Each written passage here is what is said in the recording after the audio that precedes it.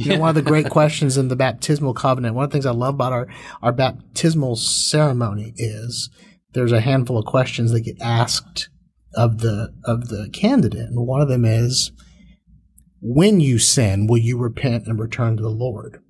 And the cool thing I like about that question is it's not if you sin, it's when you sin, will you repent and return to the Lord. So it really takes into consideration the reality of fallen human nature. The challenge you have and the challenge that police officers have and lots of first responders is, man, they are getting a nightly dose of what that sin looks like. Yeah. And that's a challenge. And that's a challenge. You have to be very intentional about refilling your cup spiritually to make sure that you don't recognize to make sure that you're not seeing just the fallen part, but that you're able to see the redemption part as well. Welcome to Winning Strategies Playbook, the podcast where we welcome business leaders, CEOs, and industry experts to discuss the rise to the top, building wealth, and real estate insights. Here's your host, Jeremy Spann.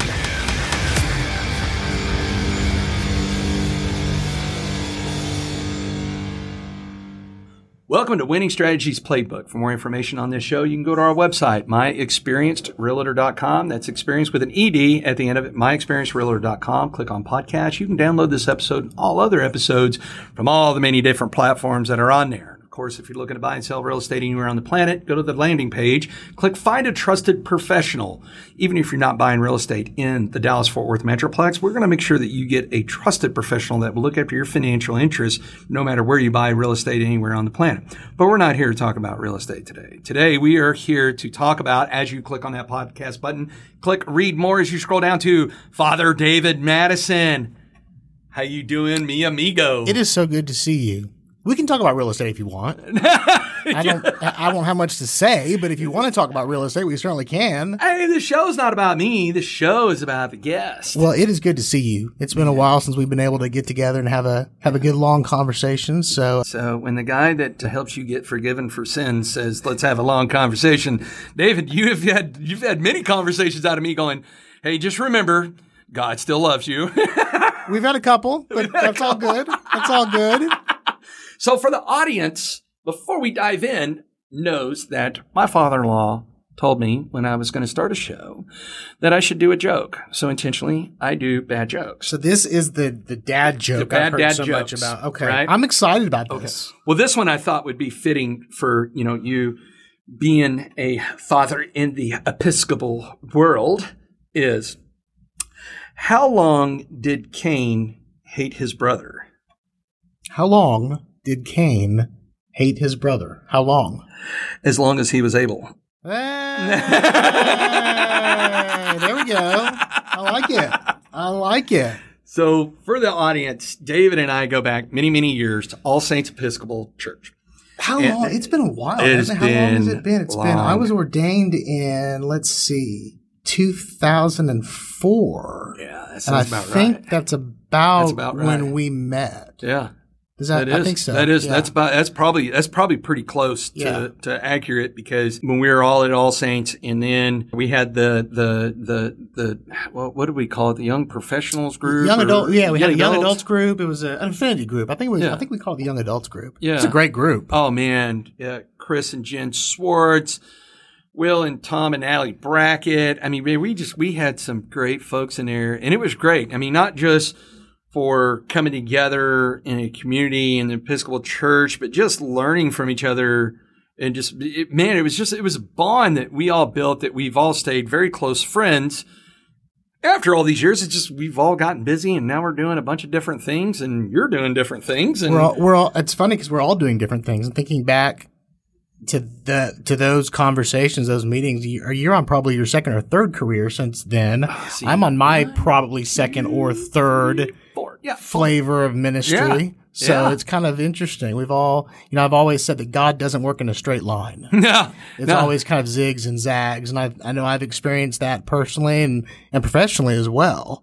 I know you have too. Oh, yeah. And if we ever want to make God laugh, we just tell him our plan, right? That's exactly right. Oh, yeah. You tell God your plan or tell God your timeline. Yes. And that's what makes God I got laugh. that line from you, by the way, many, many years ago. I preached that line many, many times. So, unfortunately, you probably have had to hear that line many, many times. Well, it's really funny. It's like when some people say that they're sitting in church and as the sermon is being delivered, like, oh, I felt that they were looking straight at me. And everybody feels that sitting in there, except for, no, you were staring straight at me when you were doing it. You're like, pointing at you. Hey, everybody else in there? Yes, you, Span, huh? Well, I mean, my thesis is I think most preachers are preaching to themselves. Oh, is that right? Yeah, I really think that a lot of what preachers preach has to do with what they're bringing and their experience as well. I frequently kind of think I have like 4 or 5 sermons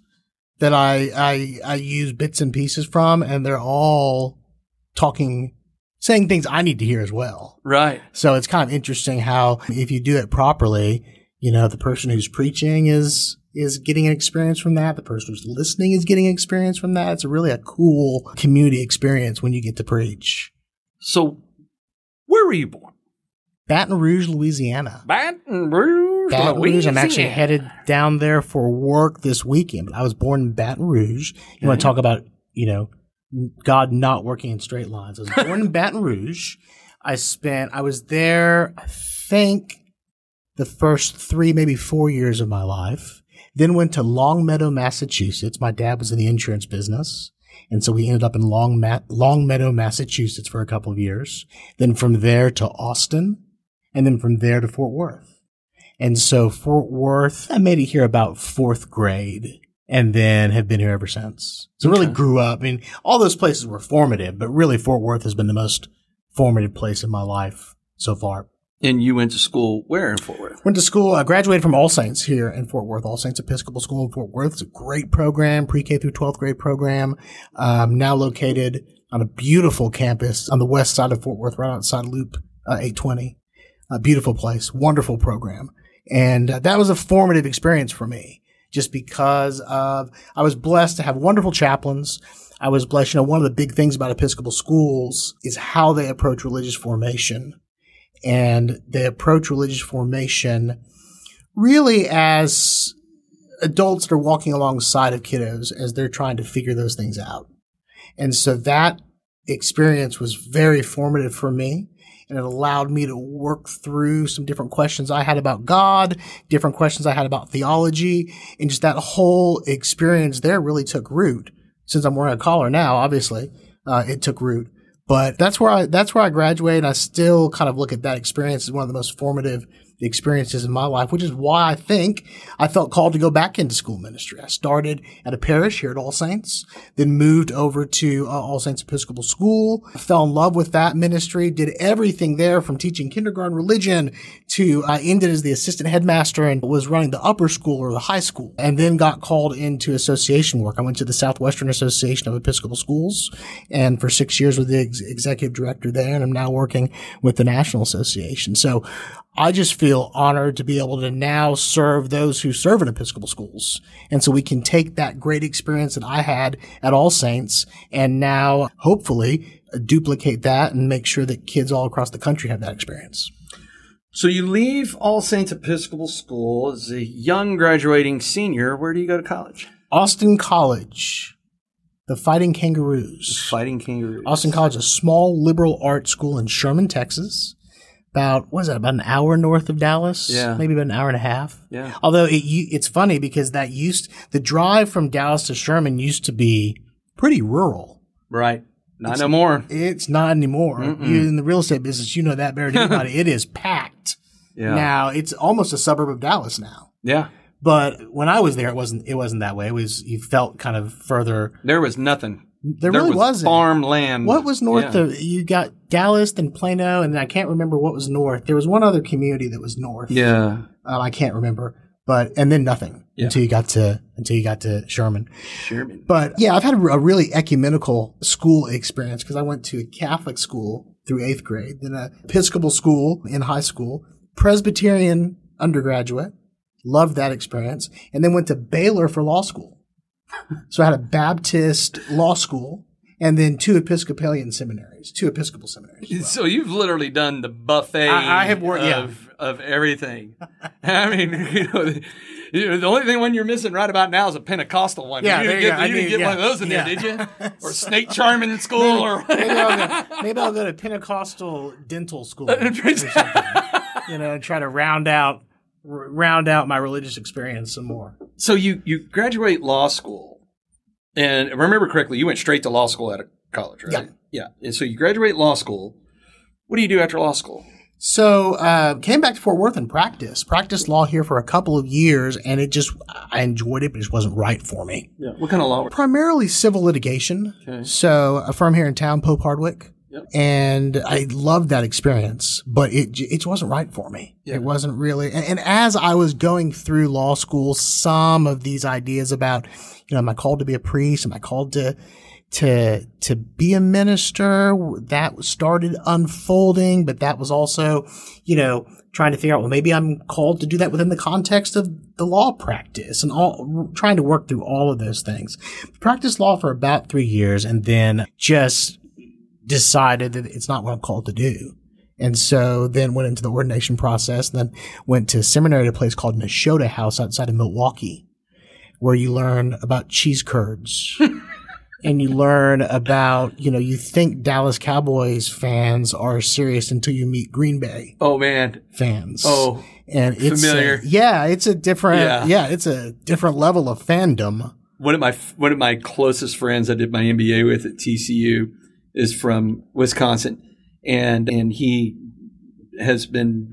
comes from a family legacy company, Regal Ware, who also owned many other companies like Salad Master. So while we were doing our MBAs, he was the president of Salad Master, and then his dad was getting close to retirement, so he went up to the larger company and took over as CEO. And so we still stay in very good contact, and I make it a point that at least once a year, because he's got, company seats to the game. Matter of fact, he was texting me last night like, hey, the game we want to do, I didn't realize it was a away game. Give me another one. And we go out there, and you're not kidding. You think fandom in Dallas Cowboys is it? No, it's like 2 square miles surrounding the stadium of nothing but tailgates. It's different. It is the party palace, right? And it is. Lambeau Field, man. There's something about that. It is a serious, it's a cool community. I loved the Midwest. Yeah. I really enjoyed, I loved Chicago. Yeah. I loved that part of the country. But then finished up my time there and then came back to Fort Worth. And then my first assignment was at All Saints Church where we met. Yep. And the rest is history. Yeah. And for the audiences, David came to All Saints during a time that I was on I was on a path of trying to find out where I belonged in the world of God. Aren't we all on that path? I think so. I mean, so it was, it was just there was a lot of, I think it could be very challenging for people like me, who've been in the military and in law enforcement and seen and done things in this world that probably no human should have to see or do, and then question God, right? Or question the existence of God, and then you throw it in. I'd done an undergrad ended up doing my undergrad at TCU, where you take all these religion classes and you got all these different ones and all of this. And there was a lot of confusion that sat around me, but there was something about All Saints Episcopal Church that just, it was, when you spent the majority of your life of people trying to hurt or kill you, because that was the role you signed up for, you never feel safe anywhere. Evil's lurking around the corner. Right. Hey, I knew I did believe in God in the sense of my ticket should have been punched 1,000,000 times. And the only reason I was walking on this earth is because there had to be a God that said, no, it's not your time yet. Probably because he believes that I'm cable TV for him. And so, but I was just, I was not in the greatest place in my life. This is before I had met Laura and married and had a kid and everything else. But you remember, right? We don't have to go in and talk about the personal details of it, but I was in was in a very unique place in my life at that time. Well, and I'm trying to think. You were a police officer at that point, right? Yeah. I kept trying to think where. Yeah, because you were out of the military. Yeah. But you were and I mean that's one of the biggest challenges because you were getting a daily, nightly. Can't remember if you worked nights then or not. Yeah, I was working midnights. That's what I was thinking. You get a nightly dose of human nature. Yeah. And a nightly reminder of the reality of sin. You know, one of the great questions in the baptismal covenant, one of the things I love about our baptismal ceremony is there's a handful of questions that get asked of the candidate. And one of them is, when you sin, will you repent and return to the Lord? And the cool thing I like about that question is it's not if you sin, it's when you sin, will you repent and return to the Lord. So it really takes into consideration the reality of fallen human nature. The challenge you have and the challenge that police officers have and lots of first responders is, man, they are getting a nightly dose of what that sin looks like. Yeah. And that's a challenge. And that's a challenge. You have to be very intentional about refilling your cup spiritually to make sure that you don't recognize to make sure that you're not seeing just the fallen part, but that you're able to see the redemption part as well. Yeah. Which, unfortunately, you saw some of that, but unfortunately, as a first responder, you sometimes don't get to see the redemption piece. That, you know what I mean? That comes later. You get to see the judgment piece. Yeah. So that's why it's especially challenging for first responders. And did y'all have chaplains? Y'all had chaplains. We did. And, that probably helped a little bit. Yeah. And, I had never really taken into that. I always thought avoidance was always the best answer. And like with the water leak, the best strategy is to ignore it. Yeah, because it'll go away, right? Yeah, it'll go away. Only if you stop paying your water bill. So it's just. But I won't forget I was pretty angry at God for a lot of things. Sure. Right? I mean, like I said, you can't lead a life of, let's face it, when you go enlist to become an on-the-ground person in the Marine Corps or any other combat element, they're not going, hey, let's teach you how to make cupcakes, right? Right. They're teaching you to become extremely aggressive, extremely violent, and to learn how to become more violent than the opposing force because, the object is to win, to teach us to go out and kill the enemy better than they can kill us. And that was my life, right? And it was nothing personal or anything else, but you lead a life like that and then evolve into law enforcement where no one calls 911 to say, hey, would you like to have a cup of coffee? Responding to homicides, domestics, just every shit thing you can think of, sure. Right? Leading all the way up to domestic homicides, right? And all these, as a matter of fact, I always volunteered to work every Christmas. So that way the married guys many of them could be off and be with their families. That's nice. But the 2 days that I did not volunteer to work was Mother's Day and Easter. And it wasn't because I wanted to go spend time with Mom or go do Lent or anything else for Easter Sunday. It is because those in the history of law enforcement are the two most domestic involved days, because that's what happens when you put family together and they don't like each other. Yeah. And then they start, acting out. And so I was questioning a lot of things at that point in my life. Is like, okay, I believe there's a God, but why is he letting this happen, right? Why is this going on? And I was very angry. I was angry. Remember sure. that? You remember that? Man, I'm a pretty angry person.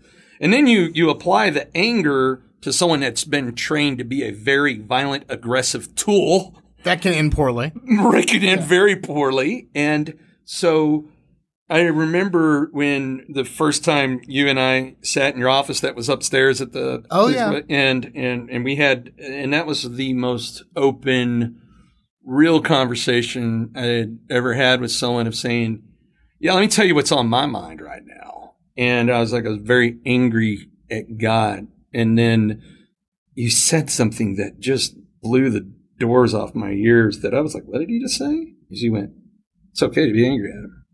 And I went, what? That was part of my conflict. I didn't think I was supposed to be angry with our Creator. And you're telling me that it's okay?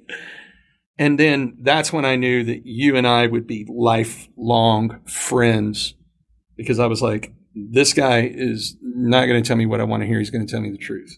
Right. And from there, we've had a friendship for almost 2 decades. Why do you think that's such – because for a lot of people, that's a challenging concept. Why do you think it's such a challenging concept to think that you can be angry at God? Because it is, right? I mean, yeah, it really is. That's a good question. I've had that conversation a lot. Yeah. And I mean, Scripture, we don't need to go through all the references, but there's all sorts of examples in Scripture about people, being angry with God. Job is the one that people typically go to. Yeah. That's not the only one. But I wonder about that, why that whole concept, because if you really believe it's a loving relationship, you get angry with your wife. Mm-hmm. I mean, we get angry with our parents. We get angry with, you know what I mean? So but it's a stumbling block for some people. Well, and I think it's because I think for me personally, it's okay to be angry at my daughter. It's okay to be angry at my wife, and it's okay to be angry at my family and friends and everybody else, because they're human. God's not human. Right. So if God's not human, God is supposed to be all things perfect. Right. Then why does he let all this happen? Right. Right. And then I felt guilt for being angry, but I was angry. I mean, man, it's really kind of funny. I haven't really thought about this in a long time. I was a very angry person. I was saying, you remember those days? Like I'm already intense as it is, but I was angry. and so that did help. And then when you manifested all of us coming together for that group, is creating community, right? Right. That helped me, right? Because it's a lifelong struggle, right? Nobody goes and waves a magic wand and everything's good overnight. But I haven't seen that yet. Yeah. Well, if you do, let me know. I will. I didn't think it could happen, but if it does, I would love to hear that story.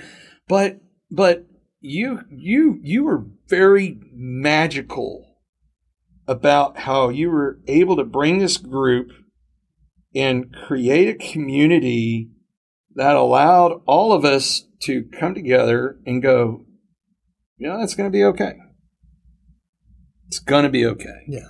And that's also, I think I had more comfort in being angry at God than comfort in acknowledging that everything could be okay. Does that sound weird? So you had more. Say that again. I was more comfortable with being angry at God than I was with being comfortable with saying or accepting that everything could be okay. Yeah. Well, part of that was some of the things you had seen. Yeah. I mean, that's, coming out of some of the things that you've seen.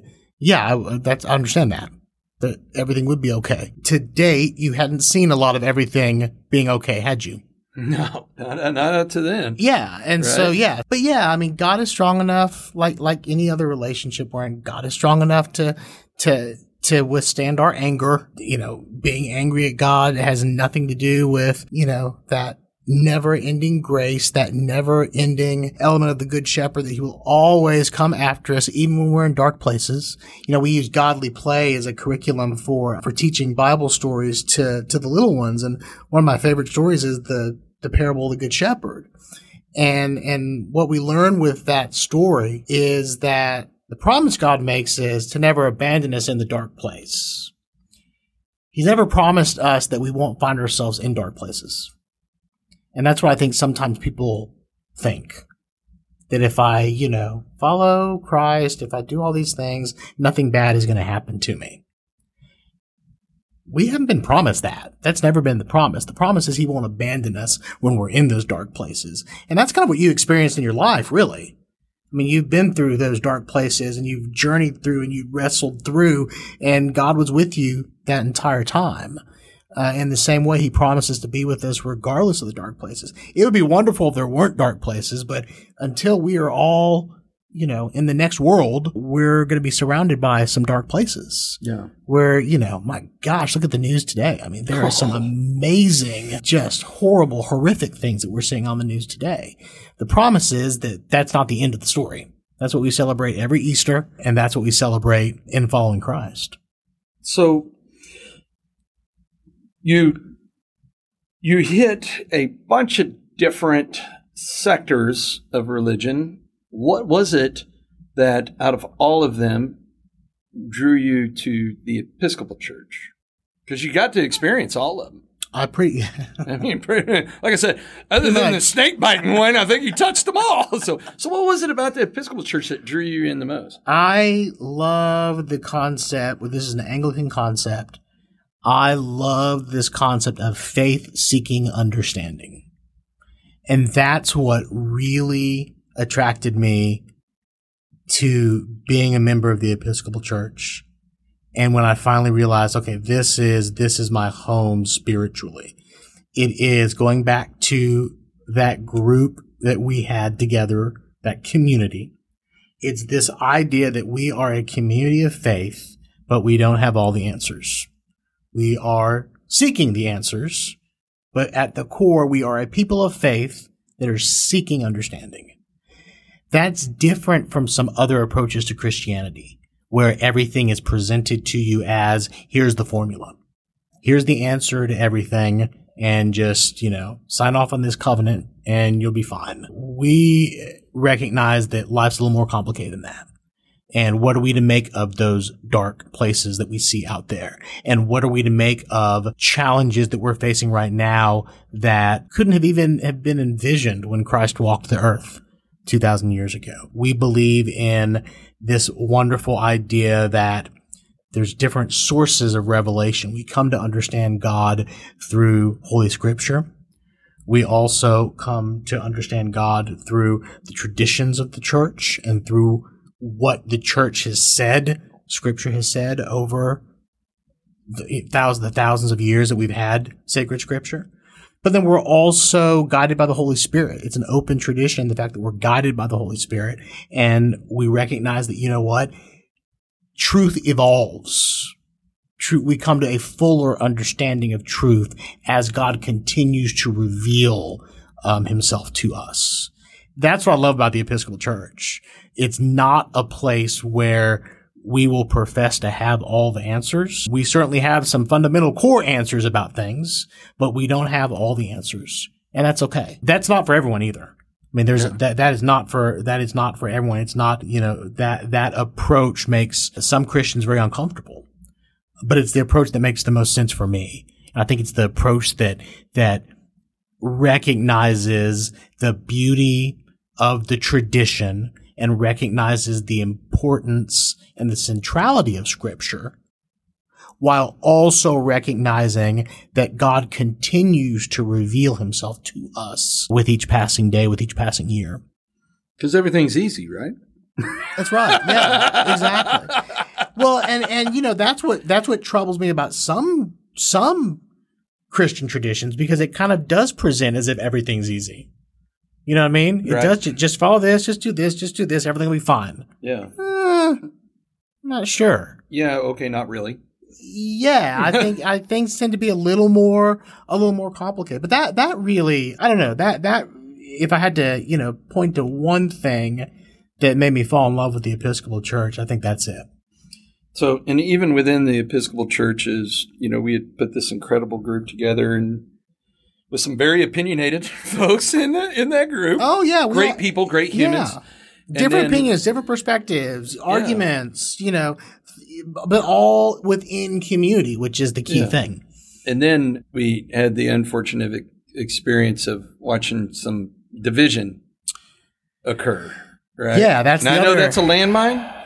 I understand if we don't want to touch that landmine because it's a very sensitive landmine, and I have a habit on this show of throwing out landmines, and I'm completely okay when people want to step on them, and I'm completely okay when people go, next question, please. Well, I don't know if I want to step on a landmine or not. I don't know if I have anything to say about that hasn't already been said by folks that are smarter, than me and more informed than me. But yeah, you're talking about the unfortunate incidents that have gone through the diocese here and the split that occurred in the church here. So yeah, I don't know if I have anything else to say other than everyone is working through that. One thing about the Episcopal Church is we're not afraid to argue.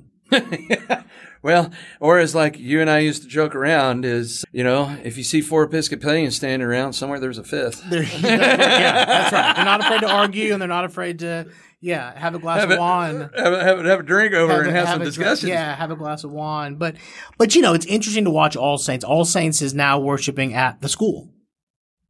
At All Saints Episcopal School. And, so it's interesting to kind of watch them. They're going into a new chapter. What we remember about Easter is that God is constantly bringing new birth.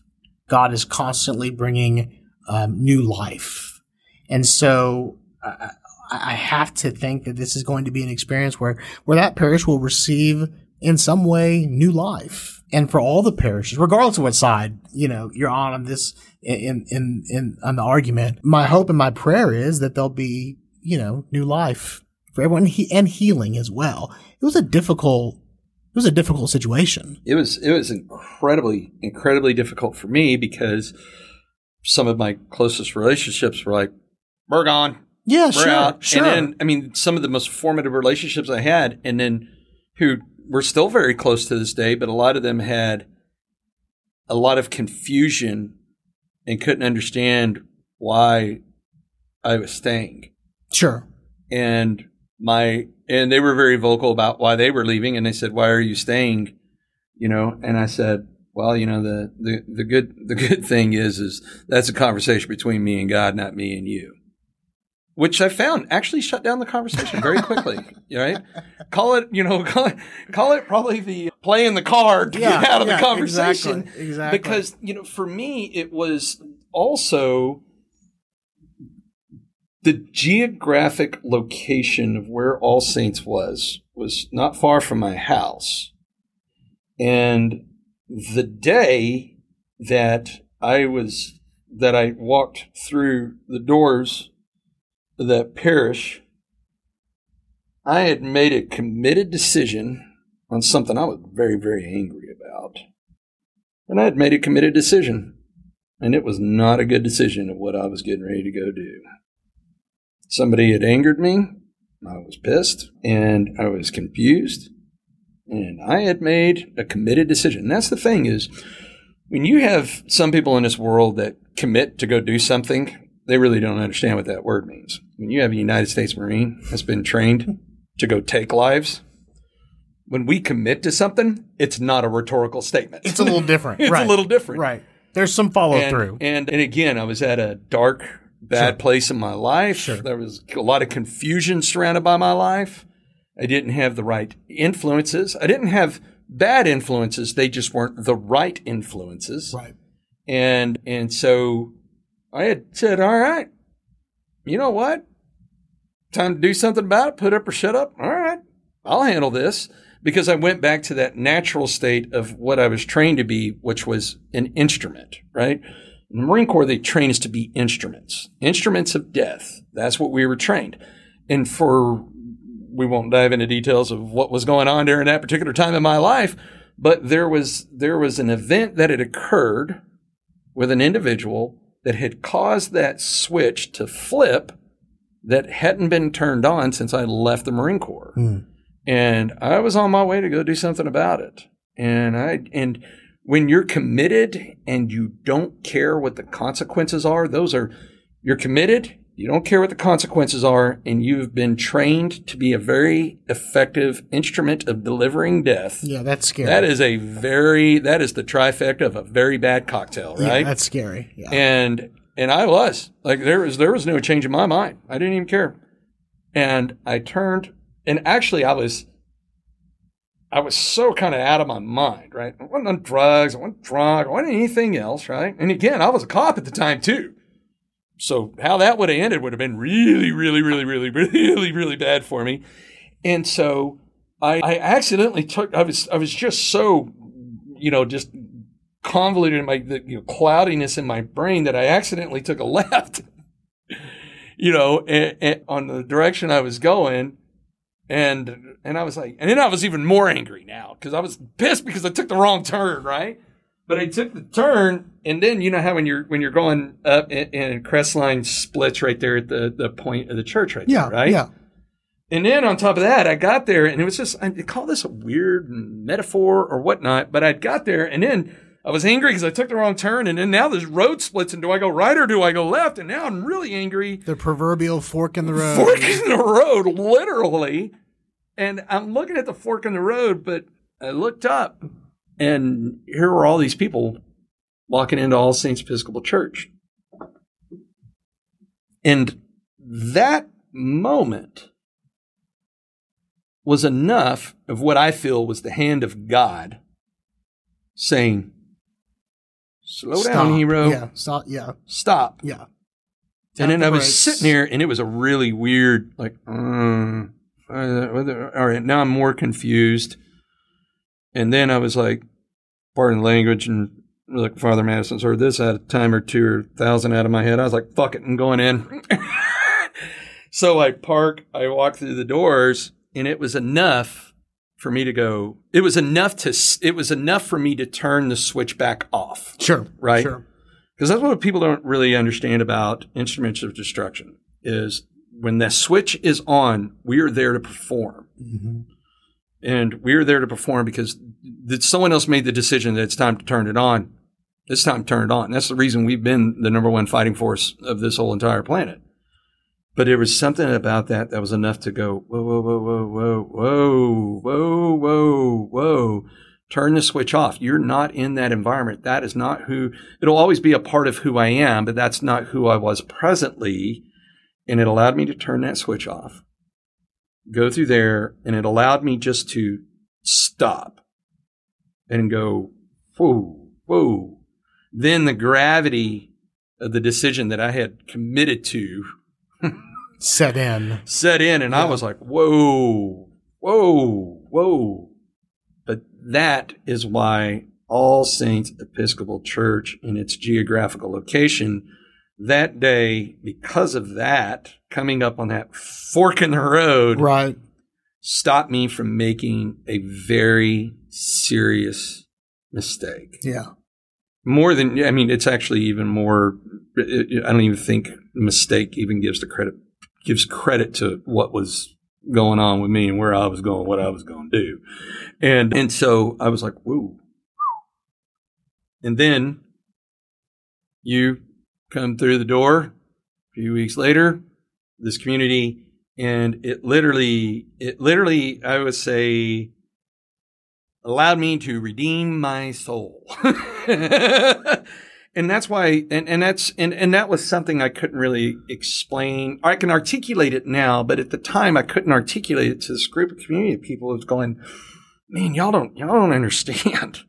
Like, you know, the day I walked through the doors of this, had I not done that, none of us ever would have met. Yeah. Unless you enjoy visiting prison. Yeah. Unless I was a jail chaplain. Right. Yeah. And so that's why that meant so much to me. And sure, I had my opinions of, what I thought was appropriate or inappropriate with everything that was going on with, two powers fighting with each other and everything else and agreeing or disagreeing or whatever. So that's why it became a place for me of safety, feeling safe. Because when you live a world of not feeling safe, and that was the safe place. So I didn't feel safe in my house. I didn't feel safe anywhere. Evil was lurking around the corner. I'd even allowed evil that day to enter me, to go, hey, yeah, it's okay to go do that, right? And that's why that became that. And that's why when I knew that when I started the show, I was like, man, I got to get my friend David in here because you helped me you helped me evolve in my perspective to go, guess what? I actually can be in a position where everything's going to be okay. Yeah. Right? Yeah. So thank you for that. My gosh. Well, thank you for sharing that. I don't think we've talked about that, have we? No, we did. I might have sugarcoated it when we were sitting here. You may have given me the Cliff Notes version. Yeah, I mean, the funny thing about getting older and whatnot is you start going, you know what, I don't have to sugarcoat anything. I can say whatever I want. You know what? Listen, if I've only got one listener for the show, then fine. I only got one listener. If I got 1 million listeners, then great. All right, whatever. I'm not doing this for anybody else. I'm doing this because I want to bring great guests on and have great content. And what I wanted the audience to do was to meet somebody that I have a great admiration and respect for that does help shape lives and souls. Yeah. Well, hopefully. And that, that's all. I don't know how much of that I do compared to God doing that. Well, you're the messenger. Yeah, through the folks that God, ordains and tasks. But yeah, I mean, that's why I love parish work, because you never really know why folks are showing up, if that makes sense. Mm-hmm. And so through parish work, you're able to have those conversations and build those relationships and really talk about these kinds of things. That's why I love school work too, because I think it's even easier to do that within the school context because you're embedded with the students. Yeah. You're in the school, you're with the students on a day-to-day basis, a little bit different from parish ministry where you get to see folks, but on Sundays, and then we would get together maybe one time a week. I can't remember. Yeah. I think it was, if it wasn't weekly, it was every other week of going to do dinner.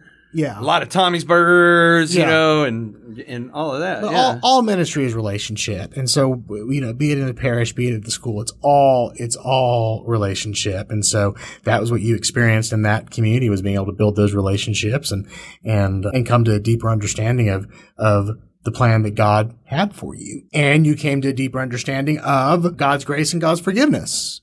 And that question about not if I sin, but when I sin, am I going to recognize that? Am I going to repent? And am I going to return? And you've experienced that, as all of us have. Yeah. And it also became so I'm a big reflection guy, right? Mm-hmm. And I'm always self-critiquing and dialing back and going, hey, where did the path I'm currently on, I think this is where I pivoted to come down this path, but was that really where? And I go further back and further back. And I do think that moment there on that day, at the church at the fork in the road was really the first time that I if I really had to dial it back and put my finger on a single day, that was a day that I was like, time to start making some changes. Yeah. Right. Time to start making some changes. And, then, all right, so this show's less about me, but I got to tell my part there is, so you to go on to All Saints Episcopal School. What drew you to go do that? And I mean, what was it about that? Well, I felt, so when I was at the church, part of my responsibilities included teaching at the school. So the kind of conversation that you and I had at the parish, I felt as if I was able to have those types of conversations with more regularity at the school, just because the opportunity for ministry was everywhere at the school. Not that it wasn't that way at the church, but it's the difference between, having a couple of those conversations a week versus every student interaction you have has the potential to have that type of transformation that you experienced in my office at the parish. Yeah. So I felt as if I was, right, wrong, or indifferent, I felt as if I was having a greater pastoral impact in school ministry than I was in parish ministry. Don't know if that's right or not, but that's what I was experiencing. And so that's what really drew me to school ministry. Just because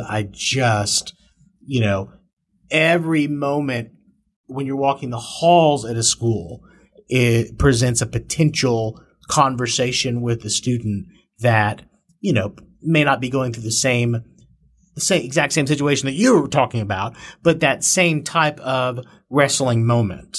And so you've got an opportunity everywhere you look around to have that kind of interaction, those kinds of conversations. And I had, even as a part-time teacher, I was teaching, I can't remember, like 2 sections a semester. So I wasn't even on campus a ton, but I just felt like I was having an impact. And so I was like, I may need to do more of that. And I also, as I was finishing up, it's called a curacy, kind of like a residency at a parish. The first assignment you have as a priest was a curacy. And so I was coming to the end of my curacy there, and I was, discerning am I called to be a rector? Am I called to be at a different church? And I kept coming back to, they don't have a school. I think I'm going to miss school ministry.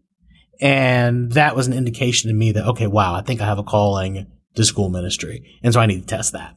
I need to go and work in a school full time and test that ministry. And I did that and I fell in love with it. Okay, so you get all the way up there to becoming headmaster, right? Well, assistant headmaster and then head of the upper school. Yeah, that's right. That's right. Yeah.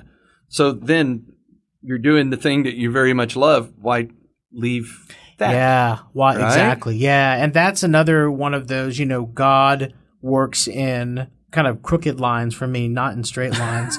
As I look back at the different changes I've made in my ministry, I do tend to get called out of situations where I don't feel like I'm done. Yeah. I'm really enjoying it. I'm loving it, but God has a different plan. Yeah. And so let's see. I think I wrapped up about 10 years working at the school. I wasn't at the school full time until, I can't remember the dates, but maybe 8 years. I can't remember, but I had a nice long run at the school. And then during that time, I also became aware of and became involved in the Southwestern Association of Episcopal Schools, which is the professional organization and accrediting body for Episcopal schools in the Southwest. What does that mean for the audience? Yeah, thank you. That's a lot to unpack. So private schools, and it's a little different from state to state, but private schools in the state of Texas are not directly overseen by the TEA, but they are accredited. What is the TEA? TEA is the Texas Education Agency. Okay. But they're accredited by a variety of different private school accreditors. So that's the entity that makes sure the curriculum is, up to par, that the instruction is up to par, that the campus is safe, that everything that you expect at a high-level school, at a high-quality school, is happening. Well, the accreditor is the organization that makes sure there's accountability and makes sure the school is doing what they're supposed to do. And so what I served on a group called the Standards Committee, which is the committee that receives all the accreditation reports from schools, and if a school is applying to be accredited, all those things. The Standards Committee works through all that. The interesting thing about that work is I had this great aha moment that accreditation work, particularly accreditation work with Episcopal schools, brought together things that I love. I love the theology piece. I love the school piece and the school administration piece. And then my legal training actually played a role in accreditation. And how do we make sure all the schools are following all the guidelines and all the legal pieces they should be keeping an eye on. And so I really kind of fell in love with that kind of work and serving schools in a different way. So I had to leave the school and go into a different type of ministry, where I was now serving those who served in Episcopal schools. And that was the same type of ministry, but just a little bit of a tweak, if that makes sense. Yeah. So that's how I ended up in association work. And then now I'm doing association work. I'm the executive director-elect for the National Association of Episcopal Schools. And NAES isn't an accreditor, so we don't do accreditation, but we provide professional development, consulting, workshops, webinars, anything that we can do to support those who serve in Episcopal schools, we do. And so that's the work that I do now. And I miss teaching. I miss not being in one school on a day-to-day basis. But I love the fact that now I can impact in the quality of those programs on a national level, really on an international level too. What I'm learning is it's really a global group. We have a handful of schools in Haiti. We have a handful of schools in different parts of the globe. So it really is it's a global organization. I'm enjoying that. A lot of things going on down in Haiti. A lot of things going. Oh my gosh, Haiti is another area that just every time we look up, there's just horrible things coming out of the news. So obviously our prayers are with them as they're recovering from a variety of challenges that they're going through right now. And NAES has a handful of different ways if people are interested in supporting Haiti, supporting those schools. We have a variety of ways that you can be of assistance to us. If you go to www.episcopalschools.org, you'll see our first banner is supporting schools in Haiti. So please, if you feel called to do that, please do that. Man, so what's it like going from street level to 35,000 foot level? Does that make sense? That question makes sense? Yeah. I mean, you're asking, what's it like from going to a day-to-day basis, living day-to-day at a school to the work I'm doing right now? I miss elements of it. Like I said, I miss teaching. Yeah. I loved that. I really loved, and what I get to do now is stay in contact with former students, which you want to talk about what a blessing that is. It is so much. It's wild. I have students that are entering their 30s, which is wild because I'm about 28. So I don't know how that math happened. I may be 29. That's some math for Marine stuff there, right? I don't know how I somehow have students that are in their 30s, and I don't think I have students with grandkids yet. Definitely have students with kids. Yeah. But I miss that, but it's so much fun to stay in touch with them. But the biggest thing is I think the biggest thing is the diversity of this country, and just the diversity of how schools across the country understand what it means to be Episcopalian. Tell me more about that. Yeah, and just again, we're a church that is so diverse that it's wonderful to see different communities in different parts of the country that have very different perspectives on education, on what does inclusion mean, all those things, but still be tied together by this common bond of being an Episcopal school. And so it's pretty cool to be able to watch that. And there's a lot of dynamic tension, in what it means to be an Episcopal school.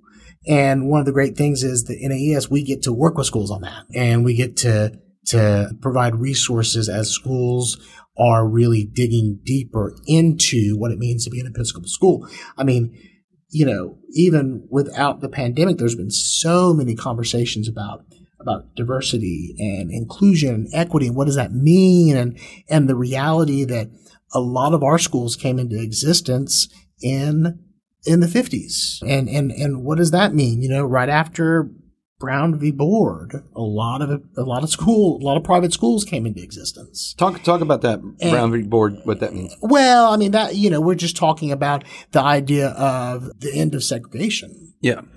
And so, some of our schools, in the DNA of some of our schools, is the idea that they were created not for inclusion, but for exclusion. I'm not saying that's why they exist today, but I am saying— But there was a period of time. Yeah, I am saying that we need to have conversations about what does that mean? Yeah. In our DNA. I mean, again, that's not why they exist today, but what do we do with that? And what's the appropriate way to have those conversations? I mean, these are intense conversations. And how do we set up an environment where we can have true discussion about this, true dialogue about this, without trying to exact a pound of flesh, if that makes sense? Yeah, without invoking some emotions where people are flying off the handle, right? It's very challenging, and that's going to be a big part of my ministry with schools moving forward, is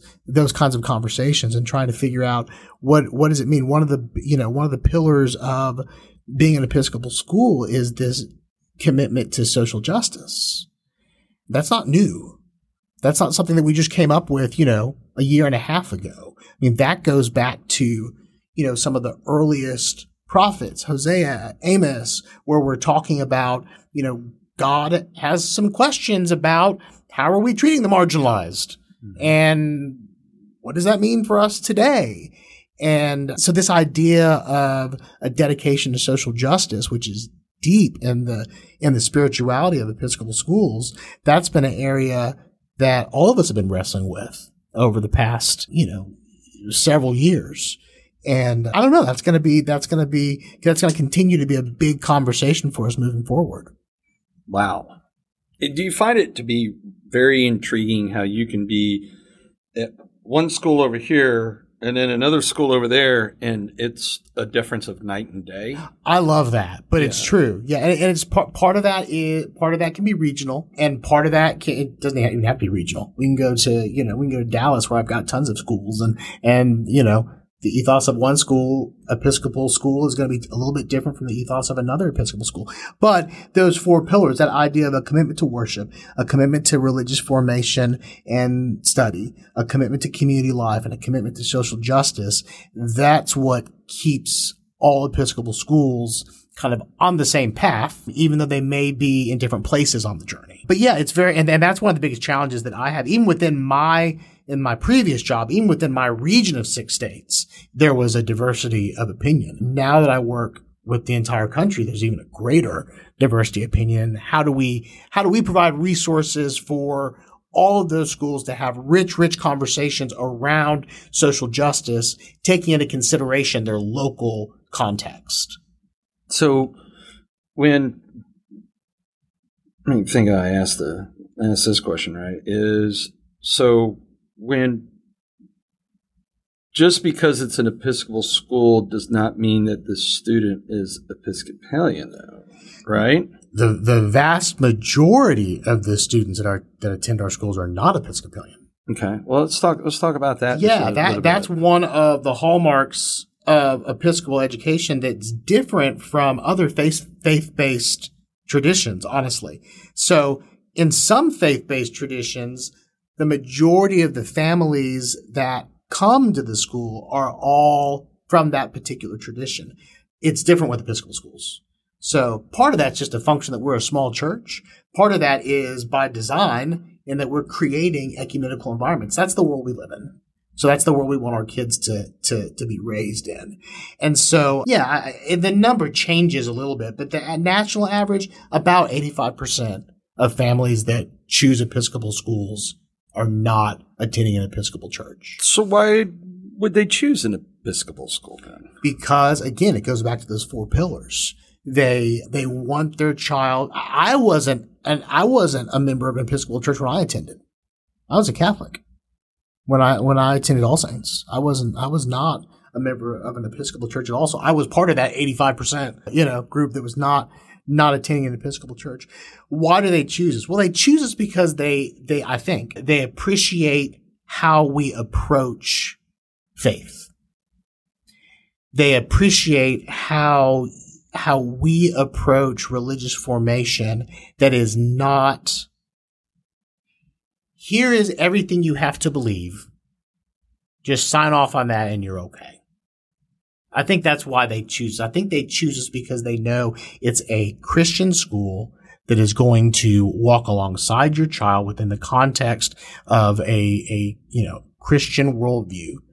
But we're going to let your child come to some of those answers on their own. And I think that's one of the biggest reasons why they choose us. Our schools academically are stellar. So that's a big piece of why families choose Episcopal schools. The community life piece is wonderful. We create communities where all are welcome. And I think families want their kids to be part of that. And then obviously how we approach worship, I think, is attractive to families that choose us.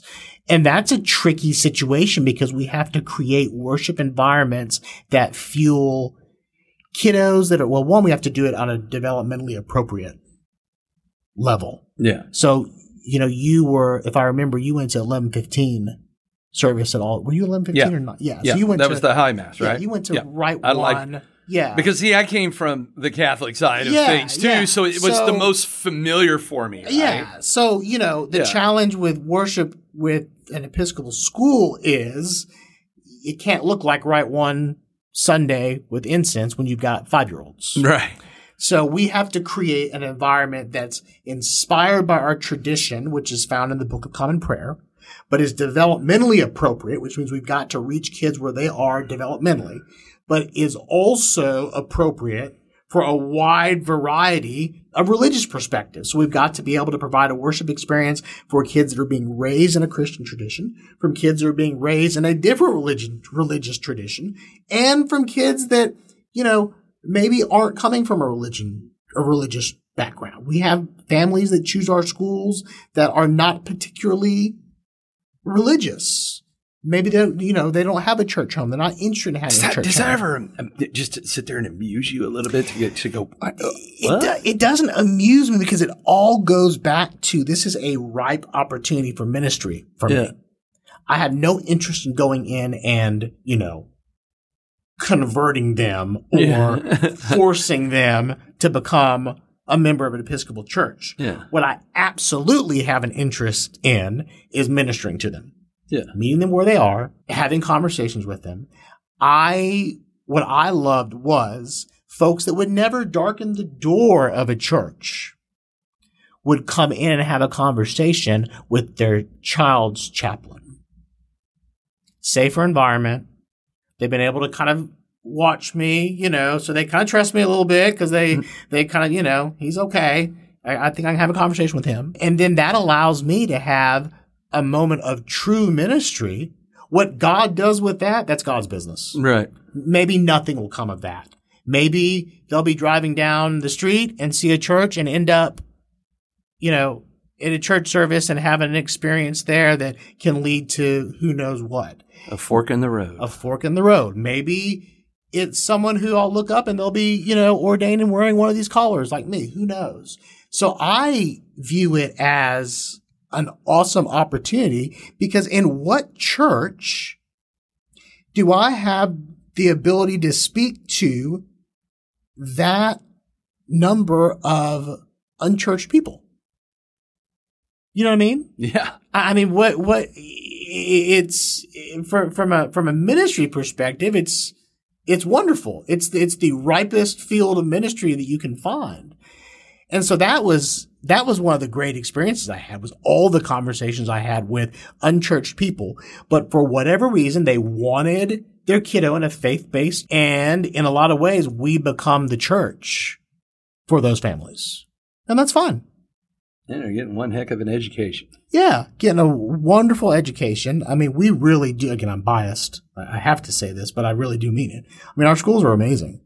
Our schools are absolutely wonderful, and kiddos get world-class education there. And hopefully we are preparing them to go out and continue the mission of Christ. That's one of my favorite Bible verses, this idea of the Great Commission. And, we're being called to go out and to minister to others. And I love in Matthew's gospel where it says, let your good deeds be such that when people see them, they'll give thanks to God. And that's what we're doing in schools. We're equipping kids for ministry. We're sending them out, and hopefully what they're doing out in the world, how they're changing the world for the better, is going to make people say, okay, wow, that's God right there. Man. Well, that's why I like schools. That's, I say this over and over about almost every single episode I've had. Look, we've hit being on the air for a year. And Aaron, my producer, gave me some numbers yesterday saying 75% of podcasts don't make it 12 months. That's huge. You've done a year. That's huge. Yeah. And so this has been great. And one of the things that amazes me is even the people that I really, really, really do know, when we sit in here and have a conversation, many things unfold that I only thought I knew the person across the table, right? So incredible. So we got anything else that we've missed? Did we touched it all? I mean, we could make this an 8-hour episode easily. My gosh, what else do you want to talk about? I mean, we could talk about God and Episcopal schools and ministry and things that are going on in the world right now. Oh my gosh, we could go all sorts of different directions. And you and I have a history of being able to have some really good, candid conversations. Oh, yeah. Like when we had lunch several weeks ago, when we were going to record the series then, and then the equipment went down, and it was really, everything that's a curse is also a blessing, because instead we went and grabbed lunch. And it was just great going, man, I hadn't seen you in a long time. And it was just great to catch up. Barbecue is always a blessing. It is always a blessing. Always a blessing. No, yeah. So here's what we'll do. We'll save some of those other topics for the next episode. I like it. So let's tighten this one up and go back to 20-year-old self. The infamous question I love to ask people is like, look, if you had a time machine, or let's say God showed up and said, hey, guess what? There, Father Madison, I'm going to let you go back to 20-year-old self. You got 5 minutes. And 20-year-old self has said that they are willing to listen to one out of the many things we would tell 20-year-old self. What would be that one thing? 20-year-old self. So let me think about that. So that's what, junior in college, senior in college-ish? Is that right? Yeah, probably around that. Yeah. I think I was maybe 20 my senior year. I can't remember. What would I tell 20-year-old self? Okay, a couple of things. One, I would tell 20-year-old self to relax. That's what I would have told him first and foremost. Relax. Everything's going to be okay. So that's the first thing I would have said. Second thing I would have said is don't make plans. Don't make plans. Just, you are going to go where God wants you to go and just be okay with that. And then I think I would have told 20-year-old self to stop playing it so safe. Does that make sense? Yeah. I think I would have told 20-year-old self to maybe risk a little bit more. Maybe risk a little bit more. You'll be okay. I think I would have told 20-year-old self to risk a bit more. I think now we talked about this, just as we get older, we kind of get a little bit better about not caring as much about what other folks mean. Mm-hmm. Not caring as much about what other people think. Don't mean in a, dangerous way or anything like that. Yeah. But just, knowing what you're called to do, enthusiastically embracing what you're called to do, and then let the chips fall where they fall. I think that's what I want to tell you. Sound advice with some wisdom getting dropped on an audience from someone that I trust so much. That is sound. What's the 30-second summary of what you would have told 20-year-old Jeremy Spann? No one ever asked that, funny enough. And here's what I would tell, because one thing's for sure is I didn't play it safe. Right? About a risk taker as they get. I was risk averse. I was way too risk averse. Oh, man, I was like, there was no risk adversity in me, man. I mean, it was just like, look, I was a jump before checking if there was a parachute or not. I would tell myself, don't treat your body like a septic tank. Take better care of yourself, because guess what? It turns out that you think you're made of twisted steel and sex appeal and made of Teflon, can jump tall buildings in a single bound. But as it turns out, when now I am rounding the corner of a half a century old, wishing I could go back and talk to 20-year-old self and saying, hey, you can still have a good time, but let's not overindulge too much, because guess what? Feeling half a century now, right? But, okay, so people want to learn more about what you're doing, sure. the Haiti project. Where do they go?